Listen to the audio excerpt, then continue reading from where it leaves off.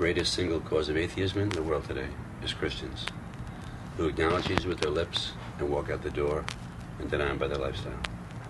That is what an unbelieving world simply finds unbelievable. Hello and welcome back to Winds of Change. I'm your host and Bible teacher, Keith McKenzie. Today we're up to session 5. Day 6 is on deck. That's Genesis chapter 1, verses 25 through 26. So if you have your Bibles, let's go and open up our Bibles, and we'll take this to the throne room and just bring this before the Lord in prayer. It's really important to understand that every time that we study God's Word or just read it, you know, what you really want to do is you want to ask God to give you understanding of what you're reading. And so He communicates spirit to spirit. Okay, so let's go ahead and pray. Father in heaven, I thank you for today. I thank you for giving us your word. I thank you, Lord, that you've given us all things freely by your grace. So we ask, Lord, that you would bless this time, bless this study in your word, and help us to be better with our understanding and to think more like you do. And help us, because your word is a lamp unto our feet. And we give you thanks and praise, and we pray, Father, that you would be honored and glorified in this study. And we give you thanks and praise in Jesus' name. Amen. All right, so if you have your Bibles, let's go ahead and open up to Genesis chapter 1. We're going to be starting off today is day 6 in the creation. And to quickly recap, what we've been establishing is faith, believing and taking God at His word, and that will become abundantly evident by the time we get to Genesis chapter 3. And so we'll see how much ground we can cover today. And let's go ahead and dig right in and see what we got for us today. All right. Genesis chapter 1. All right. And we're actually here. We're in verse 24. All right. It says, "Then God said, let the earth bring forth the living creature according to its kind, cattle, creeping thing, and the beast of the earth, each according to its kind. And it was so. And God made the beast of the earth according to its kind, cattle according to its kind, and everything that creeps on the earth according to its kind. And God saw that it was good." Did you happen to see some repetition in there on the word kind? God, He doesn't waste words, but what He wants to do right here is He's impressing on us, okay, this is that they are made, these three classes of creatures on the earth here in day 6, okay? God is saying He made the creeping thing according to its kind, the cattle according to its kind, and you know, we just have God over and over and over here. He says the beast, the cattle, and the creeping thing are each according to their kind. In those 2 short verses, He mentions it, 4, 5 times? The word kind. And what that is, if you remember from our prior studies, what we have is God communicated that He made this after its kind, the seed according to its kind. It's because what He's impressing upon us by His Holy Spirit, because God already knows the end from the beginning. All right? So He, by the Holy Spirit, and this is what always amazes me, and one of the things that I love about God's Word, is that the Holy Spirit has anticipated every error, every lie, and every falsehood that would come against His Word.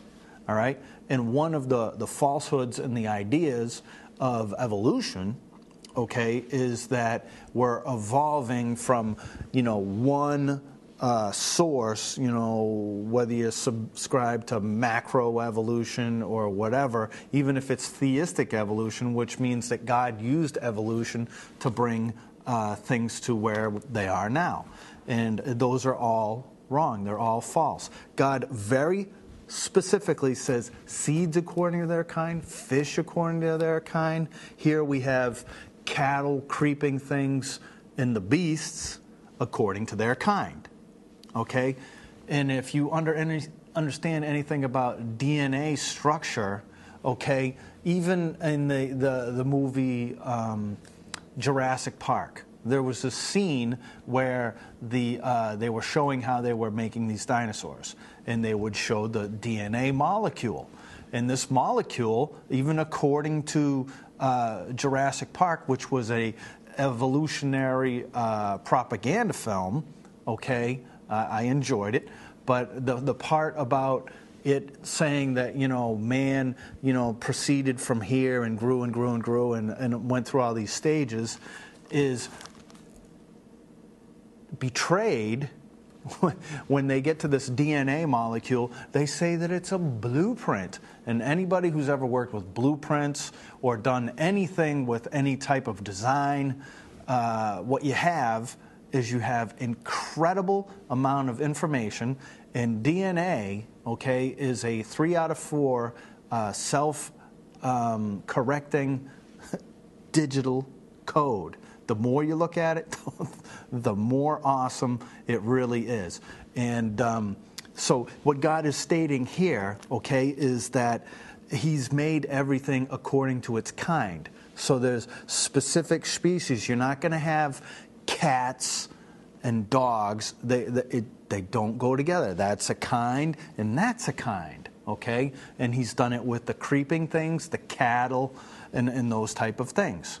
But I don't want to get too much on that today. But just want you to know and be sensitive that God's Holy Spirit has superintended His Word to such a point that, He's already anticipated the falsehoods that would come down the road. And things like evolution basically has God said. Okay, God is the only one who was at creation, okay, and now we're up to day 6, okay, and we're talking about the land animals here. And what it is the creeping things are creatures that are low, down on the ground. They creep along, okay? How many varieties that is, I'm not really sure. It's not really pertinent to this particular study. Okay, then the cattle and those type of things would be probably meaning more or less domesticated animals that would be useful with man, all kinds of creatures. And the beasts would be not so domesticated. They would be more of the savage variety that man and beast wouldn't want to get together. I think that's the implication that's being communicated here through these 3 different kinds of creatures that the Lord made here on day 6. Okay, but what we want to do is we want to keep moving on, and hopefully we beat that thing there. But between verses 21 through 25, in those 4 verses, God uses the word kind 7 times. So He's definitely communicating a truth there that we want to get, because He doesn't waste words.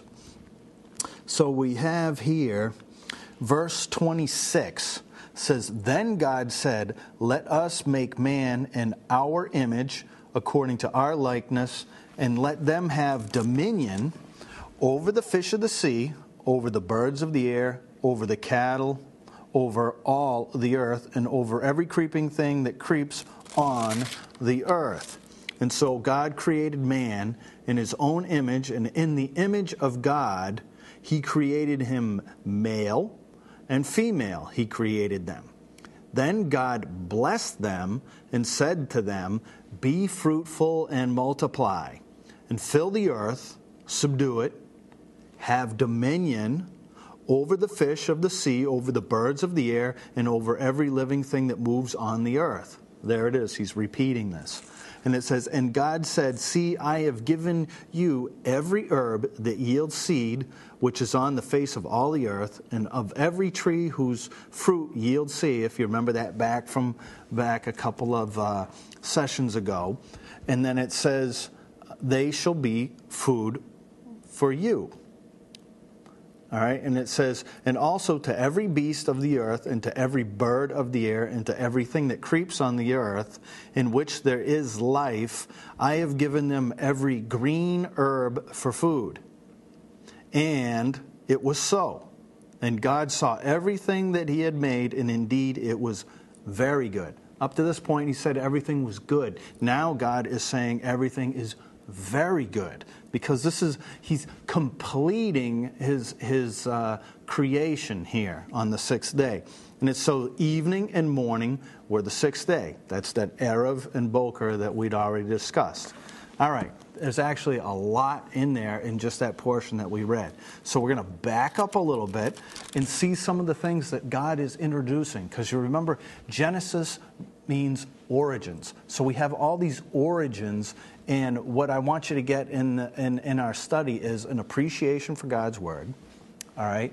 And I want you to understand that Genesis is germane in a seed-like form that once it's planted here in this Genesis 1 through 11 study, what we have is you're going to see, okay, as we get into the subsequent chapters, how it just opens up, like this beautiful flower that we're going to see open up. And it's been called the seed plot of the Bible, because what we have here is God is telling us all of creation, okay, right here in Genesis chapter 1, all right? And then he'll expand on that. He'll go back and we'll look at the life in the garden in Genesis chapter 2, all right, and also day 7. So let's go ahead and look at verse 26. It says, "Then God said, Let us make man in our image according to our likeness." All right? Notice right there, 3 times it says, "Let us make man in our image and according to our likeness." That's 3 plural references to saying God said. All right? So what's this plurality? This is the introduction, okay, of the Trinity. Okay?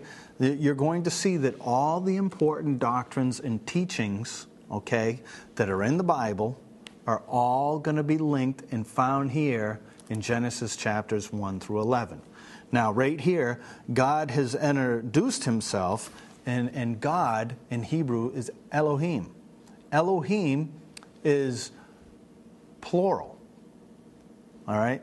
So what God is communicating here is that he is, the Shema in Deuteronomy that we get. It says, "Hear, O Israel, the Lord thy God is one." One God. Echad, one. But what we find is every time God uses his name Elohim, it's technically, grammatically incorrect unless you understand that God is communicating that it is unity through plurality. Like my body has many members, which is what the church of Jesus Christ is described as being one, yet we have many members. Okay? And this is a concept. I don't want you to stumble over this. I don't want you to get hung up on this. It's easier to teach what the Trinity is not. All right? There's a lot of misunderstandings about the Trinity. There's people out there that say it's pagan. There are pagan trinities out there. Now, in the future, what we're going to do is, God willing, we will begin to show and study different doctrines that we introduce in this series. The Trinity being one of those major doctrines, but what I want you to know is that the very beginning of the Bible, okay? In the beginning, God created, all right, the heaven and the earth. That is, in the Hebrew, that is 7 words, okay? And in that is the Trinity. Now, you're going to have to, I want you to finish this entire series, but we're going to show you some things, and we're going to show you through Isaiah and the other prophets and the New Testament and stuff. We will tie this together, but this is, I just want you to see here that this is where the doctrine of the Trinity is introduced. And so let's look at it a little bit more. And it says, well, why don't we do this? Let's bounce over, okay, and just take a quick look over at Hebrews chapter 1. And the author of Hebrews, when he was communicating, okay, to the church, at that time he's talking about the various ways that God had communicated in the past to man through the prophets and the various methods. So what we'll do is we'll go. I'll just read it, and it says Hebrews chapter 1, God's supreme revelation. Okay, it says chapter 1, verse 1. It says, God, who at various times and in various ways spoke in times past to the fathers by the prophets, has in these last days spoken to us by his Son. Okay, and that's the Trinity. I want you to see, Trinity is the Father, the Son, and the Holy Spirit, as revealed in Scripture. Okay, and it says, and so I want you to understand that you don't have to get a handle so much on the doctrine of the Trinity. But what it does is once you begin to get an understanding of the Trinity, seeming contradictions that are in the Bible go away when you understand some of the things. And we'll take a quick look at some of these things right here in Hebrews. Okay? And it says, who in these last days has spoken to us by his Son, whom he has appointed heir of all things, through whom he has made the worlds. Notice that the creation is now being attributed to the Son, okay, through whom he made the worlds, okay? And it says, who being the brightness of his glory, that means God's glory, and the express image of his person. So what he's saying right here is that Jesus is the express image of God. Okay? That's like my sons, they look like me. They, you'll hear that all the time. Boy, you look just like your dad. Okay? That's kind of what's being communicated here. And it says, he is the express image of his person, and upholding all things by the word of his power, when he had by himself purged our sins, that's Jesus, sat down at the right hand of majesty on high, having become so much better than the angels, as he, by inheritance, obtained a more excellent name than they. So he's saying that this Jesus here, he's saying, is more excellent than the angels. And the Jehovah Witnesses teach that Jesus is Michael the Archangel.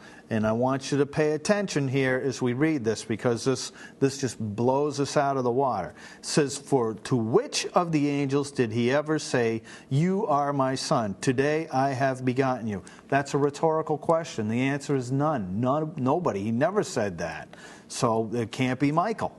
All right? That's what I mean by God's Holy Spirit anticipates every single era. That's why it's important to study our Bible and to let it be our guide, not institutions, not even me. I want you to study your Bible for yourself. I want you to know these things for yourself, inside and out.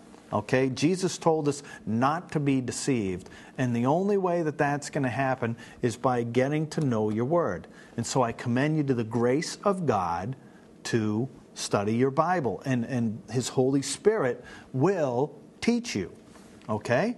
So let's go down, and it says, and again, okay, second half of verse 5, says, I will be to him a father, and he shall be to me a son.